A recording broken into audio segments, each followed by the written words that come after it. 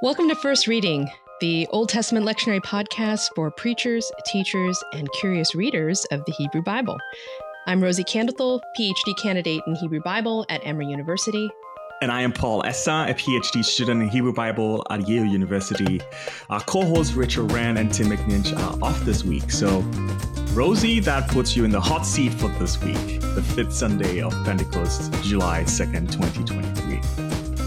If you are following along with this summer, we have been navigating through the RCL's semi-continuous strand of readings, which brings us to Genesis 22, 1 through 14, the binding of Isaac. Oops. Tough one. That's right, Paul. We are going for the jugular this week in many ways, as we'll explain. And just as a preliminary word here for preachers who are deciding which text to preach from, as is the case throughout Ordinary Time, the Revised Common Lectionary offers two different sets of Hebrew Bible readings throughout the season following Pentecost, otherwise known as Ordinary Time. One strand of readings in Year A progresses semi-continuously through Genesis, Exodus, and Deuteronomy, highlighting the theme of covenant. And the other strand of readings is related thematically or is complementary to the gospel lections for those dates. For what it's worth, I've said that I think the semi-continuous strand of readings for Year A, which walk us through this theme of covenant, supports a broader preaching task in Year A's lectionary, which brings the congregation through the Gospel of Matthew. Of course, that also means that this week, we fall upon the troubling but absolutely fundamental story of Abraham's near sacrifice of his son Isaac, as that relates to covenant, right? So while it may be hard to understand, Abraham's willingness to sacrifice his own son as an offering to God contributes deeply to the notion of covenant as it's developed in scripture and tradition, both Jewish and Christian. I will acknowledge that this is not an easy text to preach, and I think folks would welcome some help from you, Rosy.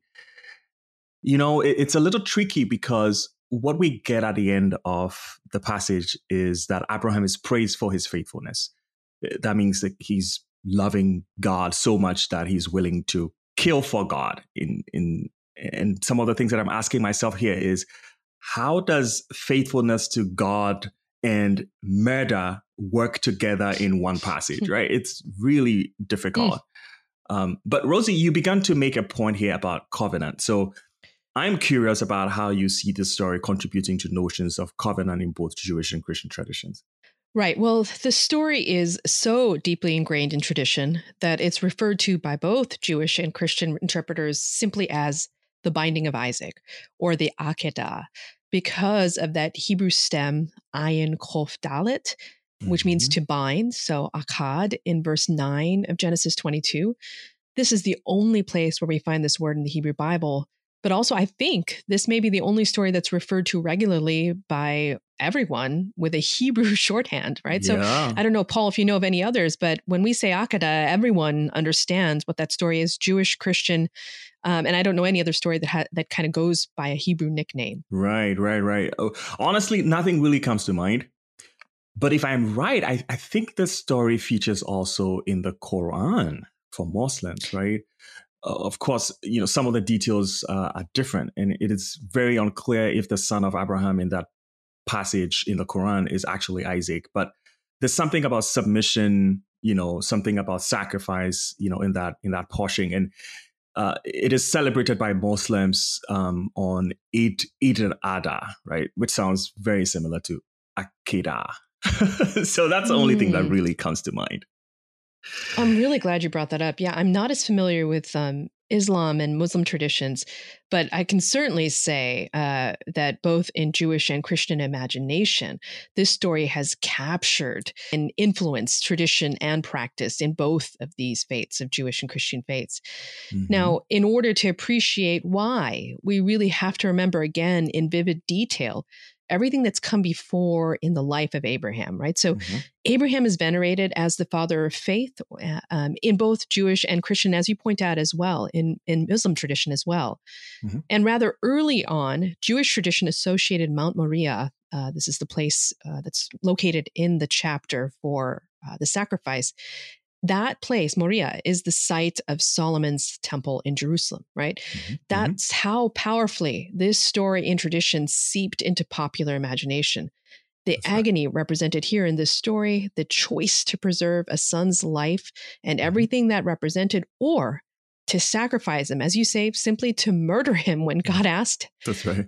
To appreciate the particular poignance and pain of this sacrifice requires some background, though. So the semi-continuous strand of readings have already helped us to remember first Abraham's call and the promise made to him in Genesis 12.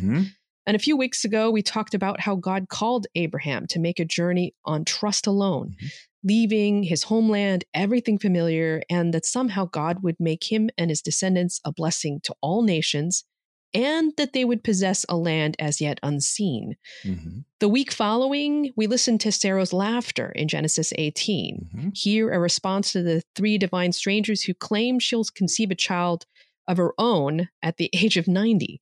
And in that story, we were reminded, right? We were reminded of Abraham and Sarah's advanced age and their long struggle with infertility, the lengths to which they've already gone to maintain faith in God's promises, which, mind you, depend on having a living heir. And last week, Paul, you led us through the preceding chapter, Genesis 21, in which we're reminded of that story in which Abraham sends away his firstborn son by Hagar, Sarah's slave Ishmael. Abraham's already given up one son. And now, as we come to Genesis 22, it seems as though this very old man is about to lose the other. So the binding of Isaac here in Genesis 22 is closely connected to everything in his story that comes before, everything that has come in the life of Abraham, Sarah, Hagar, and their respective children. I see what you're saying. I see what you're saying, Rosy. The Akedah gains its narrative power because on some level, we have followed Abraham's life with such great detail. We have gotten to know him and his struggles. We have heard him talking with God on numerous occasions. But you've already outlined the ways that Abraham has already proved himself faithful. So why does God want this from him again? You know, what does this have to do with the covenant? Right. And that is the fundamental question, Paul. Who is this God that should demand such a monstrous demonstration of devotion? But who also, in that question, is Abraham, who should respond with quiet obedience, right? God is said in this first verse of Genesis 22 to test Abraham, Nissa.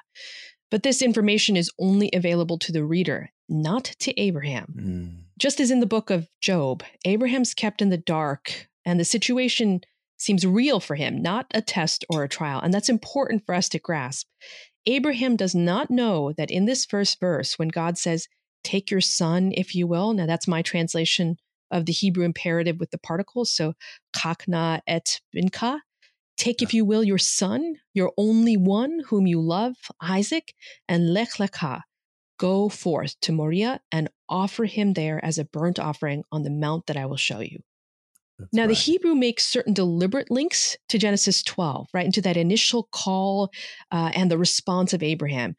In that chapter, Abraham was commanded also to lech lecha, to go forth to a land that God would show him. That phrase only appears in these two passages, in Genesis 12 and 22. We are meant to hear a resonance that draws us back to Genesis 12, to God's initial call of Abraham to leave, quote, your land, the land of your people, and your father's house. And we hear that echo now again in Genesis 22.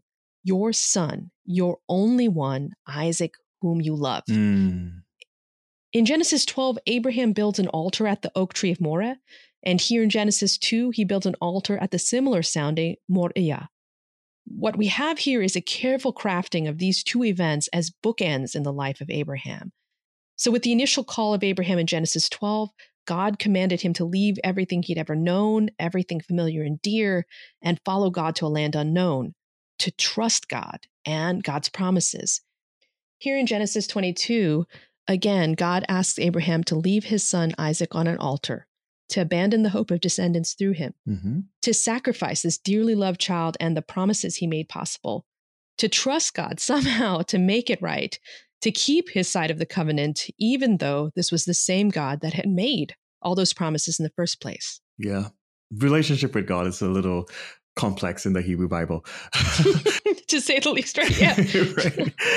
And we might remember that, like Job, God had blessed Abraham, right? He had become rich, powerful, and influential. The only thing that he lacked was a son, a heir, right? And with Isaac, there was hope. The test that God devises goes right for that hope, that single only hope that he had, and forces Abraham toward an unthinkable choice. It is one that holds us in horror and fascination to this day. I think horror is the right word, and the narrative details heighten our sense of dread and suspense in the story. What will happen? How far will God take this test? Mm-hmm. And we're not privy to what was in Abraham's heart or Isaac's heart, but there is no outward resistance from Abraham, no protest, no hesitation. Yeah. Yeah. It is strange that Abraham doesn't protest, because I can imagine a lot of us would. I would, right? This is the same man who in Genesis 18, when God condemns the cities of Sodom and Gomorrah, batters with God to save them. People Abraham did not even know. Abraham edges God down from 50 to 40 to 30 until he finally gets God to agree not to destroy the city if 10 righteous persons could be found within it. But here, he does not even attempt to negotiate. That's right. That's strictly obeys. Yeah. So in verse 3, right, it says just simply early the next morning, Abraham sets out from Beersheba with his son, his 2 slaves, and a donkey saddled with the wood for that sacrifice. They walk for 3 days, and Abraham is said to lift his eyes and he can see Moriah from afar. Now, I can only imagine the dread and agony that Abraham must have felt as they neared their destination. Abraham orders his slaves to wait while he and Isaac go up to worship. Abraham puts the wood for the offering onto Isaac's back, and he himself carries the fire and the knife. Now, this is no ordinary knife. When I say, again, there are details here that raise the horror of this moment. This is a rare Hebrew word, ma'achelet. The knife is closer to a sword. It's large and heavy, appropriate for killing a struggling animal quickly, right? Wow. So just again, all these details add up, right? So Isaac wonders aloud to his father where the sheep for the burnt offering is. But his father simply says, God will see to it, avoiding a direct answer to his son. And so we wonder too about Abraham's lengths of deception here, both of his son and Sarah and the servants when he says, hey, we'll be right back. When they arrive at the place, the action agonizingly slows down, step by excruciating step. Abraham builds the altar. Then he lays the wood. Then he binds his son. Then he lays his son's body on the altar on top of that wood. Then he picks up his knife and suddenly, urgently, there's a voice from heaven at the very last moment calling, Abraham, Abraham, don't raise your hand against the boy or harm him in any way. Oh my God. For now I know that you fear God, since you haven't withheld your son, your only one, from me. Now, it's an extraordinary, dramatic reprieve at the last moment, but we can't forget the horror that came before, right? Yeah, and it's really interesting that you point out Abraham's own reaction, right? As the scenes change and the events draw closer and closer, the way he tries to avoid questioning and, sort of like avoid details and explanation. It's just like all of that, is evidence to like what he is probably thinking and feeling about this whole process, even though he quite doesn't say it yet, right? So how might you help preachers with this one in terms of preaching tips? And maybe let's start with pitfalls. I can imagine a few already, but Right. There's quite a lot of places where you could fall down on this one, right? So one major pitfall, I think that you've already kind of pointed toward, is smoothing over the Akedah, right? To make some sort of apology for God and for Abraham. There is the temptation of letting God or Abraham off the hook. Hey, it's just a test. That's in the text. It's not a real human sacrifice that God intends. But I think as we pulled out the narrative details, this is meant to be a tough story. And the narrator puts in those details because they deserve our wrestling with it seriously. And for a while, I think interpreters attempted to frame it, in a religious history as a turning point, perhaps, that the Akedah marks a transition from human sacrifice to animal sacrifice, or that it somehow shows that Yahweh is different, better than the so-called pagan gods of the surrounding peoples. But we've got plenty of examples of animal sacrifice as the biblical norm before this point, right? So I think the argument doesn't hold water in the biblical tradition. Cain and Abel's story includes animal sacrifice, as does the end of the flood story when Noah offers an animal sacrifices that pleases the Lord. In this story, Isaac also clearly has participated in ritual animal sacrifice before, and he seems ignorant of the possibility of human sacrifice as a practice. His question in verse 27 notes that Abraham has the fire, the knife, and the wood, but he wonders where the sheep might be. So he's familiar with the normal equipment for worship of this sort. He doesn't imagine yet that he might be the one that ends on the altar. So while God ultimately doesn't demand Isaac's sacrifice, God still approves of Abraham's willingness to offer up his son. You said that right at the top, right? This is commendable to God, and that's something we should contend with. The story gets tidied up. Some of the horror gets cleaned up because it seems to end well. But that does the story a disservice. I wonder how Abraham and Isaac's relationship changed in that moment. What did Isaac see in his father's eyes as he was being bound and lifted up onto that altar wood? Did Isaac feel betrayed by his father? Is there any recovery from a moment like this? Can you imagine the aftermath? Abraham untying his son after the angel's reprieve, helping him off the altar? Can you imagine the two of them as they prepared the ram to be sacrificed as a substitution on that same altar? What kind of worship takes place in the wake of the Akedah? Does that confuse you as much as it does me? What about Sarah? I have questions about that. At the start of the next chapter, Genesis 23, Sarah's not living in Beersheba with Abraham. She dies in Hebron, about 20 miles away. And the circumstances for the distance are not explained. And I don't see any commentators really picking up on this.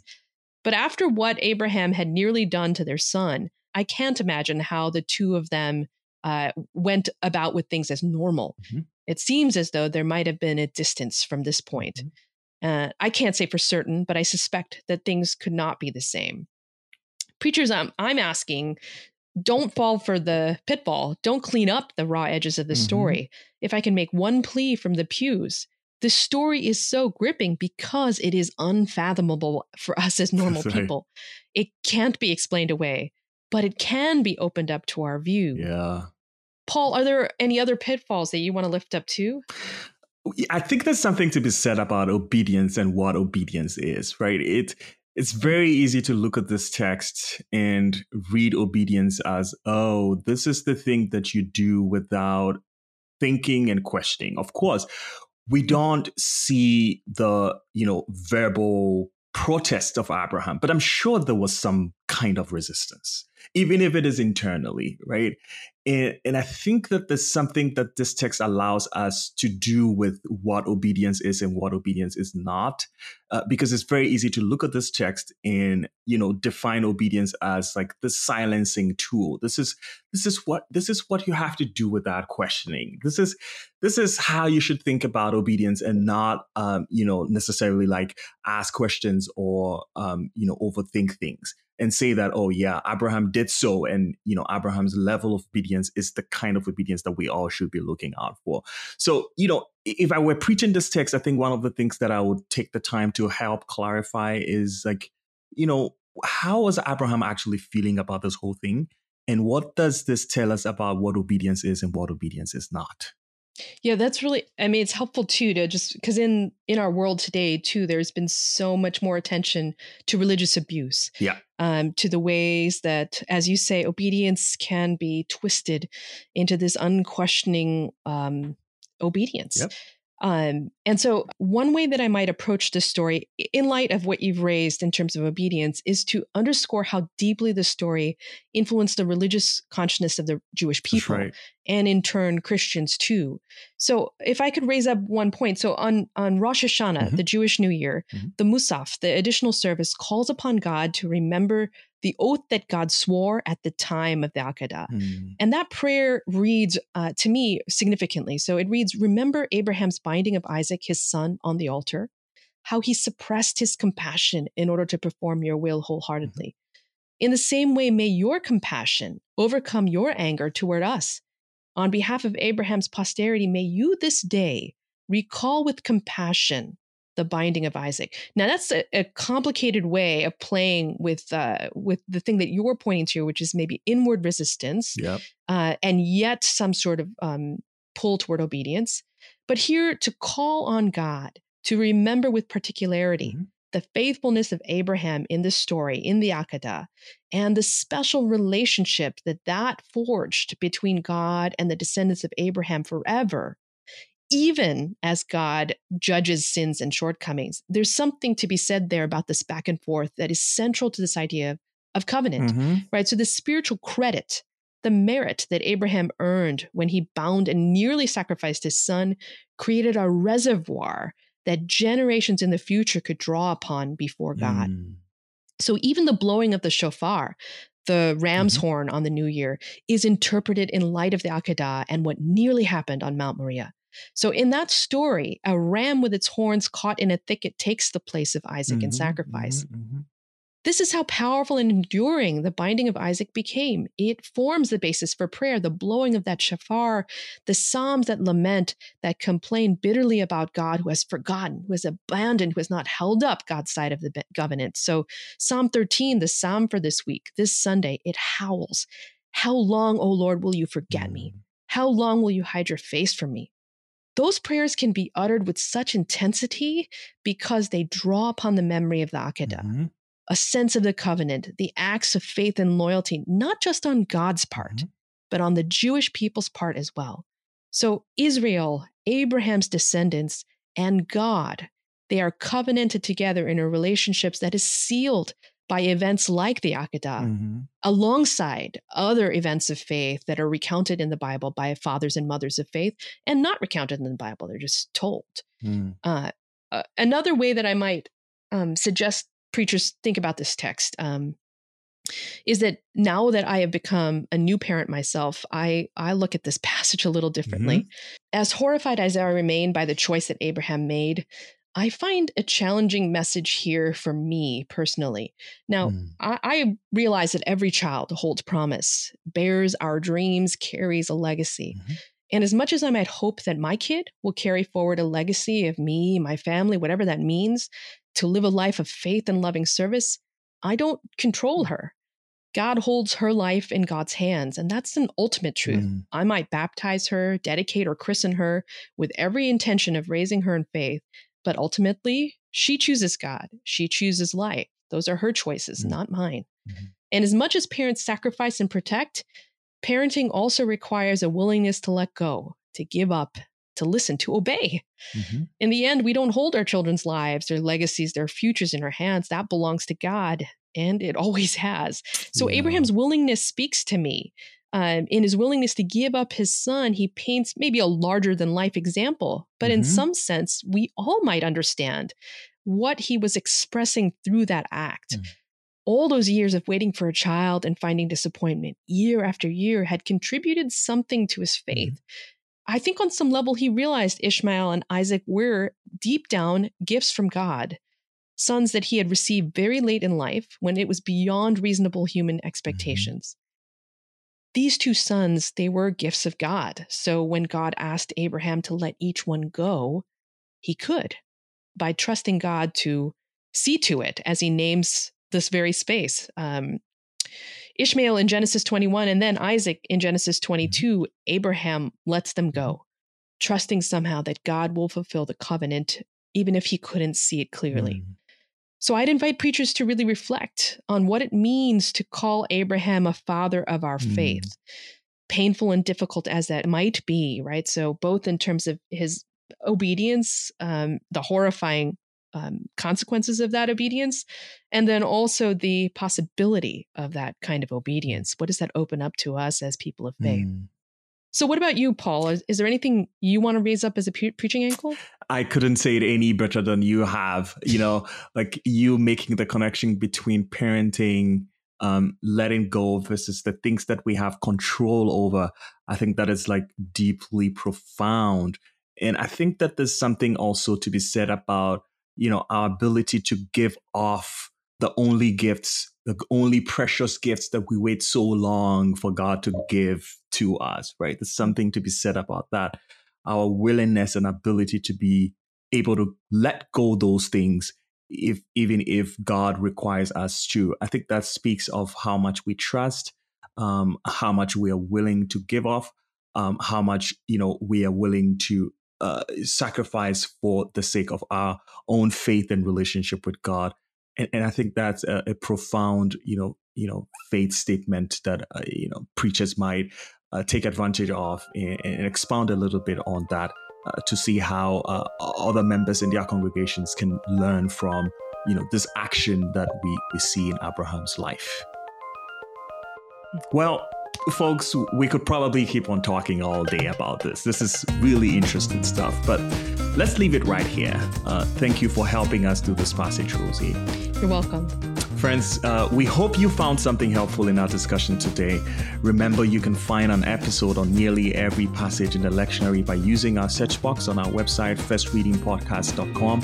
While you are there, take a look at our mesh and make a donation to help keep this podcast going. And a big thank you to you, everyone who has already made a donation. Subscribe wherever you get your podcast. And if you found this episode or this podcast helpful, leave us a review on our Apple or Spotify or wherever you find us. Until next time, my name is Paul Essa. And I'm Rosy Candithel. Have a great week. Yay. Yay.